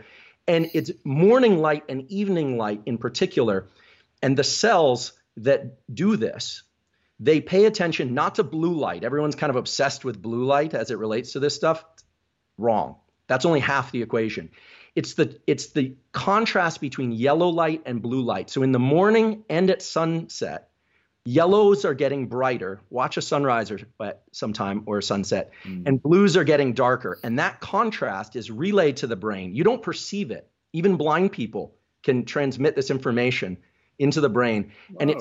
And it says, make a cortisol pulse early in the day to give you energy and agitate your body to go be active. And then it times the onset of the melatonin pulse in the evening, which is going to put you to sleep. And so when we think about the brain and the nervous system being isolated, it is isolated, but it's as much as it's a machine and a collection of cells, they need to work together and they need to know when to be active. And so it's viewing of morning sunlight in particular and evening sunlight in particular that anchors everything that goes on from the top of your skull to the bottom of your feet in terms of this basic thing of when to be alert and when to be asleep. And screens, but not just screens and not just blue light, making their way into the hours of, say, 11 p.m. to 4 a.m., do just the opposite. There was a paper published in Cell, an excellent journal, showing that bright light activation between 11 p.m. and 4 a.m. sends a signal from the eye to a brain structure called the habenula. The name doesn't matter, but it kicks off a disappointment circuit. It starts suppressing dopamine, and the habenula is linked to the pancreas, right? The brain-body connection, and starts dysregulating blood sugar. So the key point— Why does it trigger disappointment? Yeah, so this is very interesting. So every circuit in the brain has a push and a pull. So we have a reward system for viewing light at the particular times of day, which are morning and evening and during the day, and avoiding bright lights in the middle of the night. But there's a punishment signal, literally, a chemical punishment signal whereby dopamine, which is this feel-good molecule that's essential for things like growth mindset and pursuit of goals and well-being of all sorts, is suppressed when human beings or animals view bright light in the middle of this dark phase of their circadian cycle, which is between 11 p.m. and 4 a.m. approximately. And so nature does this. It creates rewards for doing the right things that move you in the direction of general adaptation and wellness, and it punishes you. Mother Nature is kind of a double-edged sword. She's very benevolent when she wants to be, but if you don't obey her rules, she punishes you too. And so you have circuits in the brain that are pro-depressive. And this light viewing from 10 p.m. to 4 a.m. kicks off a pro-depressive circuit. And that's super interesting. I want to get into some of the other things that are pro-depressive as well. But before we do that, one thing that I really want to anchor us to is what you were saying. You're saying that people have an oversimplified view of what a growth mindset is. You were just talking about that in relationship to dopamine. Give us your sort of brief nutshell version of what a growth mindset really is. Yeah. So Carol and I have had a lot of discussions about this idea of I'm not there yet, but that I can get there. That's the whole principle behind growth mindset. However, the discovery of growth mindset is worth thinking about. So Carol's discovery was these kids that, for whatever reason, liked doing math problems, even though they knew they couldn't get the answers right. These were sure fail problems. So it's the same kind of people that like doing puzzles. And these kids, not surprisingly, go on to do phenomenally well in a number of different areas of academic pursuit. But what's interesting about growth mindset is that it seems like there's some attachment of the reward systems of the brain to the action or the pursuit of a goal, not just achieving a goal. And when we step back and we look at what that really entails at a neurochemical level, we have reward systems in the brain. They generally fall into two categories. They're the reward systems that make you feel really good with kind of the here and now and everything that's within the confines of your skin and the things you already have. Love of your dog, love of your spouse, gratitude for all the things you happen to have. And those are generally governed by the release of molecules like serotonin and oxytocin. Okay. But then there's another reward system, which is the one that drove a lot of human evolution, which is the dopamine reward system. Now, dopamine is a very misunderstood molecule. It's often talked about only in the context of reward. Like, I'm going to work to this goal. I'm going to build my company. I'm going to, get tenure as a professor, whatever it is. And you reach it and you get this dopamine reward. And indeed, that's true. But what's often not discussed is that dopamine is secreted en route to rewards while you pursue rewards. Now, the ability to tap into that system, to subjectively amplify that pathway of reward in pursuit of goals, is an absolute game changer when it comes to things like anything challenging that of long duration or uncertainty or getting through this COVID, pandemic situation. But the amazing thing is, remember, the brain only does 5 things, and we get to decide which of those sensations and perceptions have relevance and which ones don't, or which ones are attached to a goal and which ones aren't. So growth mindset, in its purest form, is the attachment of these reward systems to the effort process, to the friction process, and not just to obtaining a reward. And just as a kind of final point to that, there's a very well-known body of literature in neuroscience, at least among neuroscientists, that talks about something called reward prediction error. And it says, if you can dose the dopamine subjectively as you go through the pursuit of something, and then have a lot of dopamine when you reach that thing, it's very likely that you're going to reinforce that circuit. There will be neural plasticity, and that circuit will become stronger. So the next time you will revisit those sets of behaviors. The opposite can happen too, where you're in real anticipation of something. This is going to be great. This is going to be great. This is going to be great. And then you reach that goal and it's kind of underwhelming. And that generally triggers this circuit that I referred to earlier, this kind of disappointment or pro-depressive circuit. So dopamine is involved in reward, but it's also involved in the pursuit of rewards. And so as you reach a milestone, or as you tell yourself, I'm on the right track, this friction I'm feeling, this late night, this early morning, this hard conversation with somebody that doesn't feel good, I'm going to tell myself this is for a larger purpose. That's that subjective insertion, that abstraction that we were talking about earlier. And when you start releasing dopamine to those kinds of things, there's essentially no limit on the number of things you can do or the energy to do them. So just as a last point about dopamine, when we're in effort, we're always secreting adrenaline. We're always in pursuit, and it's draining. It's tiring. Dopamine has this beautiful capacity to buffer adrenaline. And you know this, you've experienced this before, because if you've ever been working really, really hard, maybe your team is depleted, everything's just a mess, and somebody cracks a joke, and all of a sudden, in an instant, it's like everything's reframed. That couldn't have been hormonal. Hormones work on the schedule of like hours to days to weeks. It had to be neurochemical. It absolutely had to be neurochemical, and that neurochemical is dopamine. Dude, what you just described is literally the scientific breakdown of how you turn your life around. I would just tell people that subjective insertion is one of the most powerful concepts I have ever heard in neuroscience. You're the only one I've ever heard articulate it that succinctly. Now, you talk a lot about meaning. Walk me through like how we assign meaning, how we leverage the reward and punishment to really get us in a situation where we can push through something other people might not be able to push through. Yeah. So when you start thinking about things like growth mindset in terms of how they convert to neurochemical signatures, it leads us to this place of, okay, if it's all subjective, then, if I just say, look, I'm going to stand up out of my chair and that's going to feel amazing, is that going to work? Well, no. It depends on the meaning that I attach to something. And this subjective part can be a little tricky and a little bit hard for people. So I want to try and lay it out in a concrete way so that if they want to apply this, they can. Incidentally, or not so incidentally, I should say, when you look at communities of very high performers, and I'm fortunate enough to do some consulting with some people from special forces communities and so forth, they're very good, as are you, at attaching reward to specific behaviors in subjective ways. So growth mindset and these dopamine rewards that we subjectively apply are not about saying, oh, I had a terrible day, I performed poorly, but you know what, it's great, I just feel great anyway. It's not about that.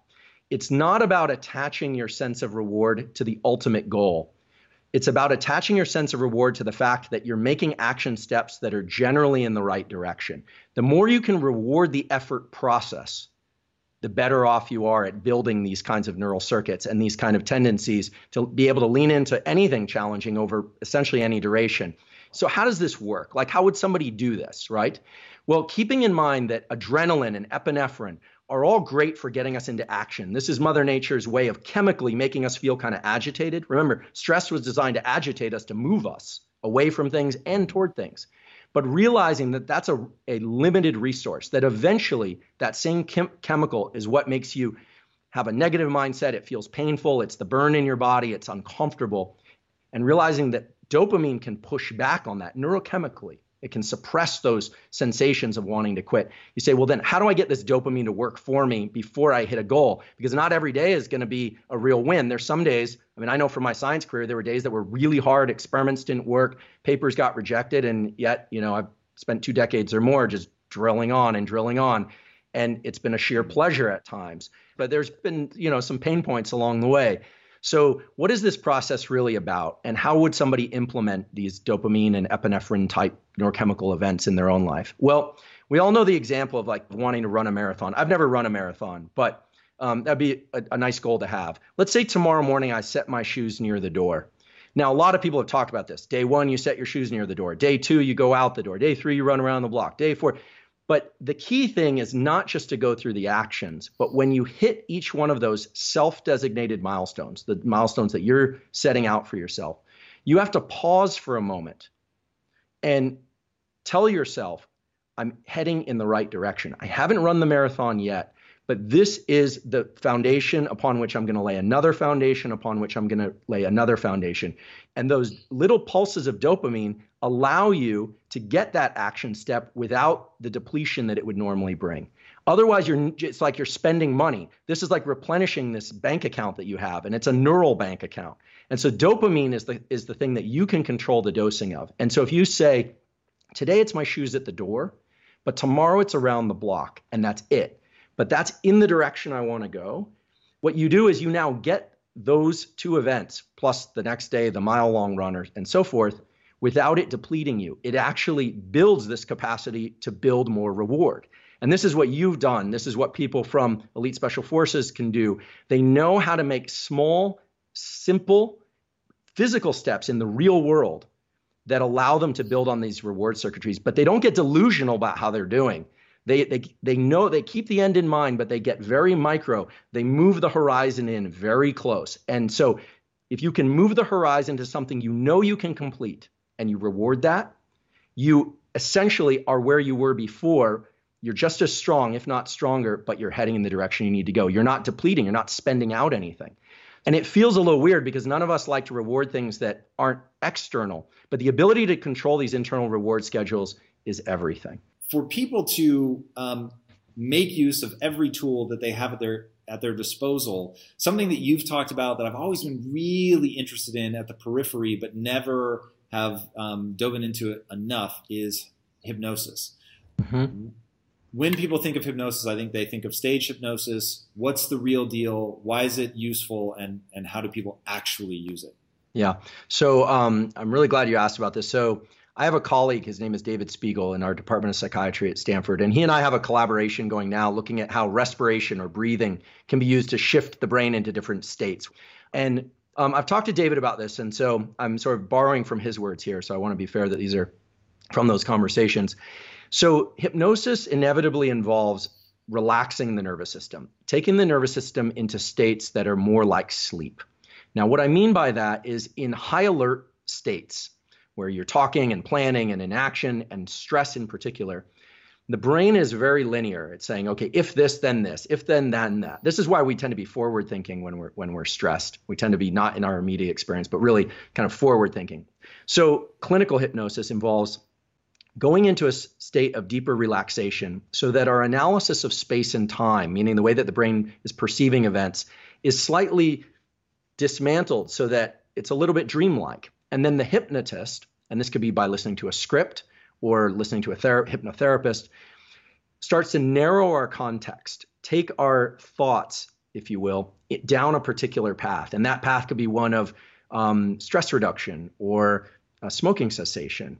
Hypnosis incidentally is very good for treatment of smoking cessation, or for feelings of well-being or confronting traumas. So what it is it's really opening up the window for neural plasticity, which is, of course, the brain's ability to change in response to experience.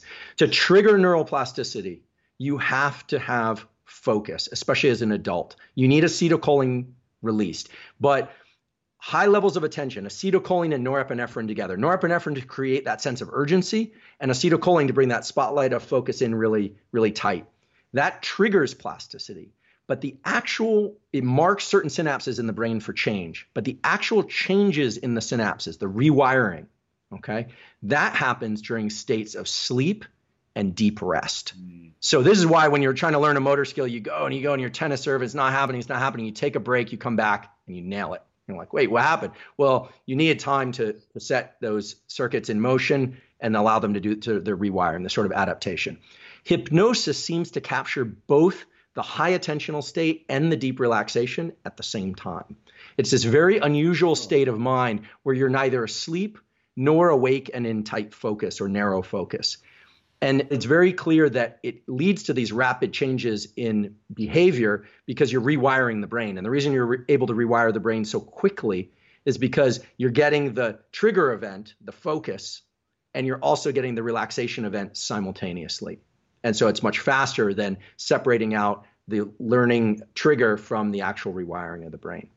My lab has a deep interest, and David Spiegel's lab has a deep interest now in using respiration or breathing to shift our state to either heightened states of focus and alertness to open up neural plasticity, right? There are going to be lots of ways to access. Can you give me some examples? Like, what are we doing very specifically? Breath work, I find incredibly interesting. Yeah. It changed my life through meditation. Just shifting my breathing to diaphragmatic breathing was no joke. It changed my life. It changed my relationship to anxiety, my feeling of being able to control my state as it started to spiral. So I'd be very curious to know, what type of breathing are we talking about here? Yeah, so I'm really glad you mentioned the diaphragm. Diaphragm, of course, being this muscle inside of all of us, at least all mammals, that works all the time to move our lungs, because all the cells in our body need oxygen, of course. We got to get rid of carbon dioxide. It does that, but it's done reflexively, but we can also take voluntary control over it. I want to just mention about the diaphragm, why it's so important for these state changes, is that a lot of people talk about the vagus nerve and all this stuff. The vagus and these connections between the brain and this vagus nerve or the gut, it's what gets activated when you're really full and you eat a big meal and you feel relaxed. Those are great, but it's very slow. The diaphragm is skeletal muscle, just like your bicep, just like your tricep, just like your quadricep. It is the only internal organ, except maybe a couple of muscles in your throat, that are actually skeletal muscle, meaning it was designed to be voluntarily moved. And the diaphragm isn't just designed to move your lungs. It also sends a signal through the so-called phrenic nerve back to the brain to inform your brain about the status of your body. So when you breathe fast deliberately, the reason you feel kind of an elevated sense of alertness is because, yeah, there are chemicals secreted, but mostly because the phrenic nerve is firing off. It's telling you, hey, the body's moving. We're really running now, even though you're stationary in a chair if you're doing breathing. Or if you're breathing very slowly and rhythmically, right? Box type breathing or, slow breathing. Your diaphragm is telling your brain, hey, we're calm, we're good. And you calm down very quickly on the order of seconds. And so once you start tapping into this, you start realizing, okay, movement of the body was designed to inform the brain of where to be, not just the brain telling the body. And how does the body communicate with the brain? Through the phrenic nerve from the diaphragm. So my lab is really pursuing two questions, and this is still being worked out. So I just want to highlight that it's still in progress. But certain patterns of breathing will calm you, very much like entering a hypnotic state. And so you have a subset of neurons in your brainstem that are responsible for sighing. You have a subset of neurons in your brainstem responsible for coughing, subset of neurons responsible for laughter, and a subset of neurons in your brainstem for sighing. This was a paper published in Nature. This is a real thing. These neurons are every so often, and your dog does this too, you inhale twice and then you exhale long. Now that double inhale, best done through the nose on the inhales and then long exhale through the mouth, activates these psi neurons that trigger the so-called calming reflex, the parasympathetic arm of the nervous system. So we have a hardwired mechanism, a set of neurons, connection to the diaphragm, and back again from the diaphragm to the brain that was designed to activate calm. And when people ask me, how should I breathe to calm myself down? I always say, double inhale through the nose followed by exhales. 2 or 3 of those will reset your autonomic nervous system faster than any other mechanism we're aware of, because it's really capitalizing on a set of neural circuits. Now, once you're calm, you say, well, how do I get into plasticity states? There you want to go the other direction. That's going to be inhaling a lot more than you exhale. You're going to be driving in more oxygen than you are breathing out, generally carbon dioxide. And that will lead to states that are kind of more elevated. This is typical of things like Tummo breathing, Wim Hof breathing, Kundalini breathing. And when people enter those states, their whole world changes because it shuts off the frontal cortex. This is why sometimes people pass out or they feel like they want to get up and move. You get some odd behavior when you're doing this kind of thing. So the key is, if you want to access states of heightened plasticity, let's say you want to learn faster, or you want to be more, you want to bring more out of some physical training that you're doing. The key is to apply those principles. First, you need to focus. You need to bring yourself to that heightened state of alertness. You can breathe to do that. So this would be super oxygenated breathing. Then you want to drop into a state of calm. And you do that by a couple, maybe 2 or 3 rounds of inhale, inhale, exhale, inhale, inhale, exhale. And then now your brain is in a state, we believe, this is still again being worked out in labs like mine and David's, that then you're in a state for heightened learning, because you're in a state where neurochemicals like acetylcholine are going to be at levels that are higher than they typically would be. Things like noradrenaline, slightly higher than they typically would be, but not in a discombobulated way, in a very regulated way. And the cool thing is you're regulating them. So you could argue, earlier we were talking about subjective emotions and thoughts and all these things. But one thing that's absolutely concrete is breathing. I always think of physical exercise, movement, writing, whatever, singing, dancing, talking. Those are physical actions in the universe. Then you have thoughts, and somewhere in between those is controlling your respiration. Once you can control everything that's within the confines of your skull and skin, once you can really control that relationship, that brain-body relationship, you start to realize that relationship is a lot like any other relationship to forward action. It's just all happening within the confines of my body. So it's heightened states of focus followed by states of relaxation that are going to prime your nervous system for learning and plasticity, just like hypnosis. Human beings have evolved tons of technologies and currencies. Bitcoin, Ethereum are not topics I know a lot about. But when you think about dollar, euro, Bitcoin, Ethereum, you think about wins and losses in sport, in life, in relationship, in anything. Something in your brain and body has to keep track of that. Did you win? Did you lose? What's a letdown? What's a celebration? And I think one of the most important findings in the last few years in neuroscience is that while the molecule dopamine is associated with reward, it's more about motivation and craving. There's a really classic experiment now that people use to demonstrate this. You take 2 rats, and the rats independently, separate cages, can lever press for food, and they can access food. There's a little bit of dopamine that's released anytime they get some food. So we always thought that food, like many other rewards, like food, sex, warmth when you're cold, cool when you're too warm, is triggering the release of dopamine. But someone had the good idea to deplete dopamine in one of those animals. And then what you find is that the animal without dopamine still enjoys food, still enjoys other pleasures. So dopamine's not really involved in the enjoyment of those pleasures. It's involved in motivation, because if you make the animal have to move just 1 rat's length, believe it or not, to get to that lever, the animal with dopamine will work to go get that thing. It will work through some effort to go get the reward. Whereas the animal, or it turns out the human without much dopamine, can still experience pleasure.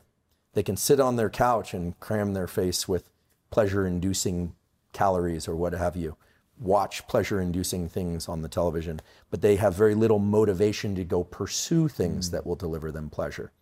So when I say dopamine is the universal currency of everything, what I mean is it's driving the motivation to develop new currencies.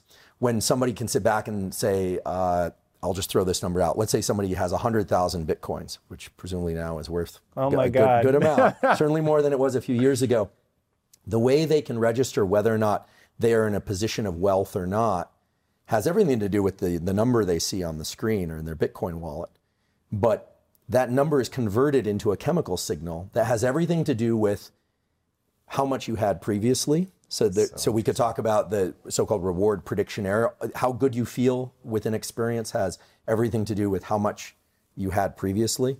And dopamine itself is what's driving the human species to create these new technologies. And so while we think of currencies as the goal, it's actually what's really driven the forward evolution of our species has been the desire to go seek things beyond the confines of our skin. And when I say the common currency is dopamine, what I mean is the molecule dopamine, when secreted in the brain, makes us pursue things, build things, create things, makes us want new things that we don't currently already have. And so it has a lot of dimensions to it, but rather than think about dopamine as a signal for reward, like a dopamine hit, we classically talk about it, it's more accurate really to think about dopamine as driving motivation and craving to go seek rewards. That's the rat experiment. And it's a way of tabulating where we are in our life. Are we doing well or are we doing poorly? And that happens on very short time scales. Like, do you wake up feeling good? Or do you wake up feeling kind of low? Or on long time scales. If you're halfway through a long degree or you're halfway through your life, how are you doing? How do you gauge that? Well, it has everything to do with how much dopamine you were releasing in the previous days and weeks and years. So you're always comparing it, and all of this is subconscious. But what's cool is that once you make these processes conscious, once you understand a little bit about how dopamine is released and how it changes our perspective and our behavior, then you can actually work with it. So it's one of the instances where knowledge of knowledge actually turns out to be a really useful tool. Dude, that's crazy to me. So one of the things that I get hit up about all the time is people feel stuck. And as you like really push on them to figure out why they feel stuck, they'll be like, yeah, I want to do that. But I just, I can't get out of bed, or I don't have the energy to pursue it, or whatever. And you get into this common thing that people say in mindset, and I really believe it, but I find it far more interesting when you're talking about it from a neurochemical standpoint, which is you just don't want it badly enough. And when I think about my own life, I sometimes worry that I'm either more malleable than other people, or that I have a greater ability to manipulate my dopamine release or whatever, because I'm very good at building desire. And I like the way that desire feels. Now, when you use the word hunger, I think people get confused, because I actually don't enjoy being hungry for food. I find that totally unpleasurable. However, being hungry for sex, I find incredibly, I feel alive, I feel focused, I feel energized, I feel aggressive. It's complex for sure, but I find that feeling the act of wanting something in the future, in that kind, or in business, and trying to build something. I feel, in fact, that's an interesting insight into my own self about, I like to build. And do we know, dopamine is the neurochemistry of the pursuit of making sure that I have the energy to go. But do we know how we can spike that? Well, first of all, it's clear to me based on your description that you've tapped into these channels that release dopamine, because craving and wanting, whether or not it's sex or money or connection or anything, all right, that's the primary trigger for dopamine release. Yep. Now, sex and reproduction makes the most sense from the perspective of evolution.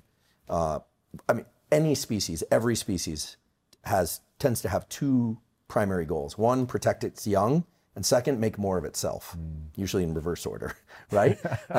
So even for people that don't want children, you might not, or people, of course, not everyone is having sex just to reproduce, but at a primordial level, that's what those circuits are there for. So every species, in particular mammalian species where there's a lot of parenting and caretaking of the young, tries to make more of itself. And everything that you see, like maternal aggression, which is a powerful circuit that gets activated after females of any species, in particular mammals, give birth, they will fight to the death and they gain superhuman strength in order to protect their young. There's a known circuit for that in the brain that gets activated once a female has offspring.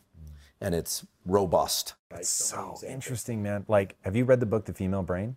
I have not. Oh my God. So I just probably lost a lot of points by No. that. But you're one, it'll be super interesting because you'll know if she's on the right track from a neuroscience perspective. I remember reading the book. At the time, I thought I was going to have kids.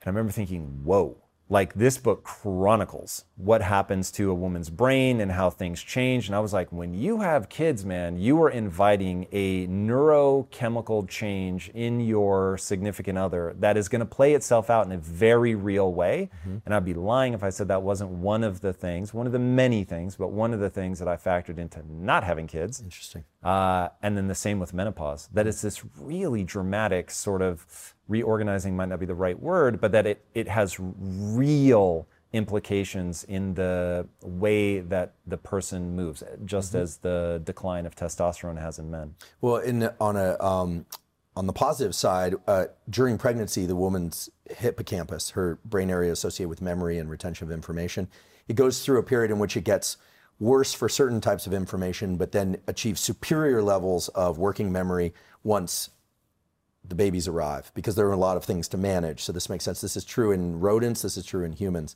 And then in terms of the biology of the father, we now know that because typically parents have, it does seem like one spouse always does more than the other. But even in the most evenly divided households, there's usually some co-parenting of some sort, but that the father has a big increase in the hormone prolactin when the mother is expecting. And the prolactin lays down body fat. It prepares for sleepless nights. For women, it sparks the circuitry for milk letdown for nursing. So the dad bod has a lot to do with prolactin. This is true in birds, in small mammals, and in humans. And this has now been, there was a paper published in Nature on humans specifically about this. And when you think about the relationship between dopamine and prolactin, it's interesting, and it takes us back to this motivation and craving that you were describing earlier, which is that dopamine and prolactin work in opposite fashion. So the most salient example of this is sex and reproduction, where anticipation of sex and reproduction greatly increases dopamine, but post-sex, it doesn't have to be for reproduction, there's a spark in prolactin in the male. The spike, in prolactin. And that spike in prolactin is actually what sets the refractory period during which he can't mate again. So it sets a period of quiescence to keep men, it's for pair bonding, for the exchange of chemicals through the nose, through the skin, and through the sweat, mainly through odor. We could talk about pheromones if you want, but that's a topic that's somewhat controversial. The actual identity of pheromones in humans has not been identified, but there are pheromone effects in humans. It's controversial in that people don't agree what's really happening? Well, okay, so there's this culture of biologists that have clearly identified pheromone effects in non-humans and non-human primates. But whether or not those are, the classic definition of a pheromone effect is that it's subconscious, that you can't actually detect the smell. However, we know that smells themselves, conscious detection of them, can evoke very robust physiological responses. One example, to just stay in this arena of thought, is that a guy by the name of Noam Sobel, who's at the Weizmann Institute, he used to be at Berkeley, he has a lab over in Israel, it's an amazing lab, works on olfaction, smell, and he discovered that the scent of women's tears causes a dramatic and significant reduction in testosterone in men. What? Absolutely. And this was published, if anyone wants to go look it up, it was published in Science magazine. You can smell tears? Yeah, we have, the Super Bowl of publishing in science is Science, Nature, and Cell. Those are the three top journals. This is published in Science magazine, very stringent. The smell of tears. Now, it's subconscious at some level. Whoa. But the other thing that, if we were going to kind of play around in this hormones and behavior interactions between humans, there are some really interesting examples. So, for instance, men will rate the smell of a woman's skin or sweat or the perception of her face as more beautiful during the pre-ovulatory phase of her menstrual cycle. That pre-ovulatory phase is associated with a number of different changes in hormones, okay? Just that smell will increase testosterone in a male. And oral contraception in the female, when women taking oral contraception, it adjusts their hormones such that men no longer detect this change in how attractive women are. Doesn't mean they find them unattractive, but it means they don't find them increasingly attractive during this certain period of their menstrual cycle. So we are constantly signaling back and forth through hormones. In fact, we met over there and shook hands because we've been tested for COVID and the rest. We shook hands, and what happened and what happens within 30 seconds of any human being contacting one another is they shake hands and then they wipe the chemicals of the other person on their face or body. Noam's lab has also shown this. And so we are constantly signaling through chemical exchange. Sometimes it's subconscious, and those are the so-called pheromone effects. Sometimes it's low levels of odors that are beneath our conscious detection. And sometimes it's outright, wow, this person smells really, really good. Or they look particularly good today. Oftentimes that's tied to the period in which they're ovulating in their menstrual cycle. So I want to plant a flag here about all the things that we do that are messing with these mechanisms, like cologne or deodorant. Or oral contraception, of which I'm not saying is... pornography, yeah, like oral all of this contraception stuff. has served a great role in for certain people. Some people might say this is an ethical discussion. Is it good, is it bad? But either way, it is having an effect. Right. So to remove, I only look at things through the lens of biology, not through the lens of whether or not we should or shouldn't do things. Facts. I love it.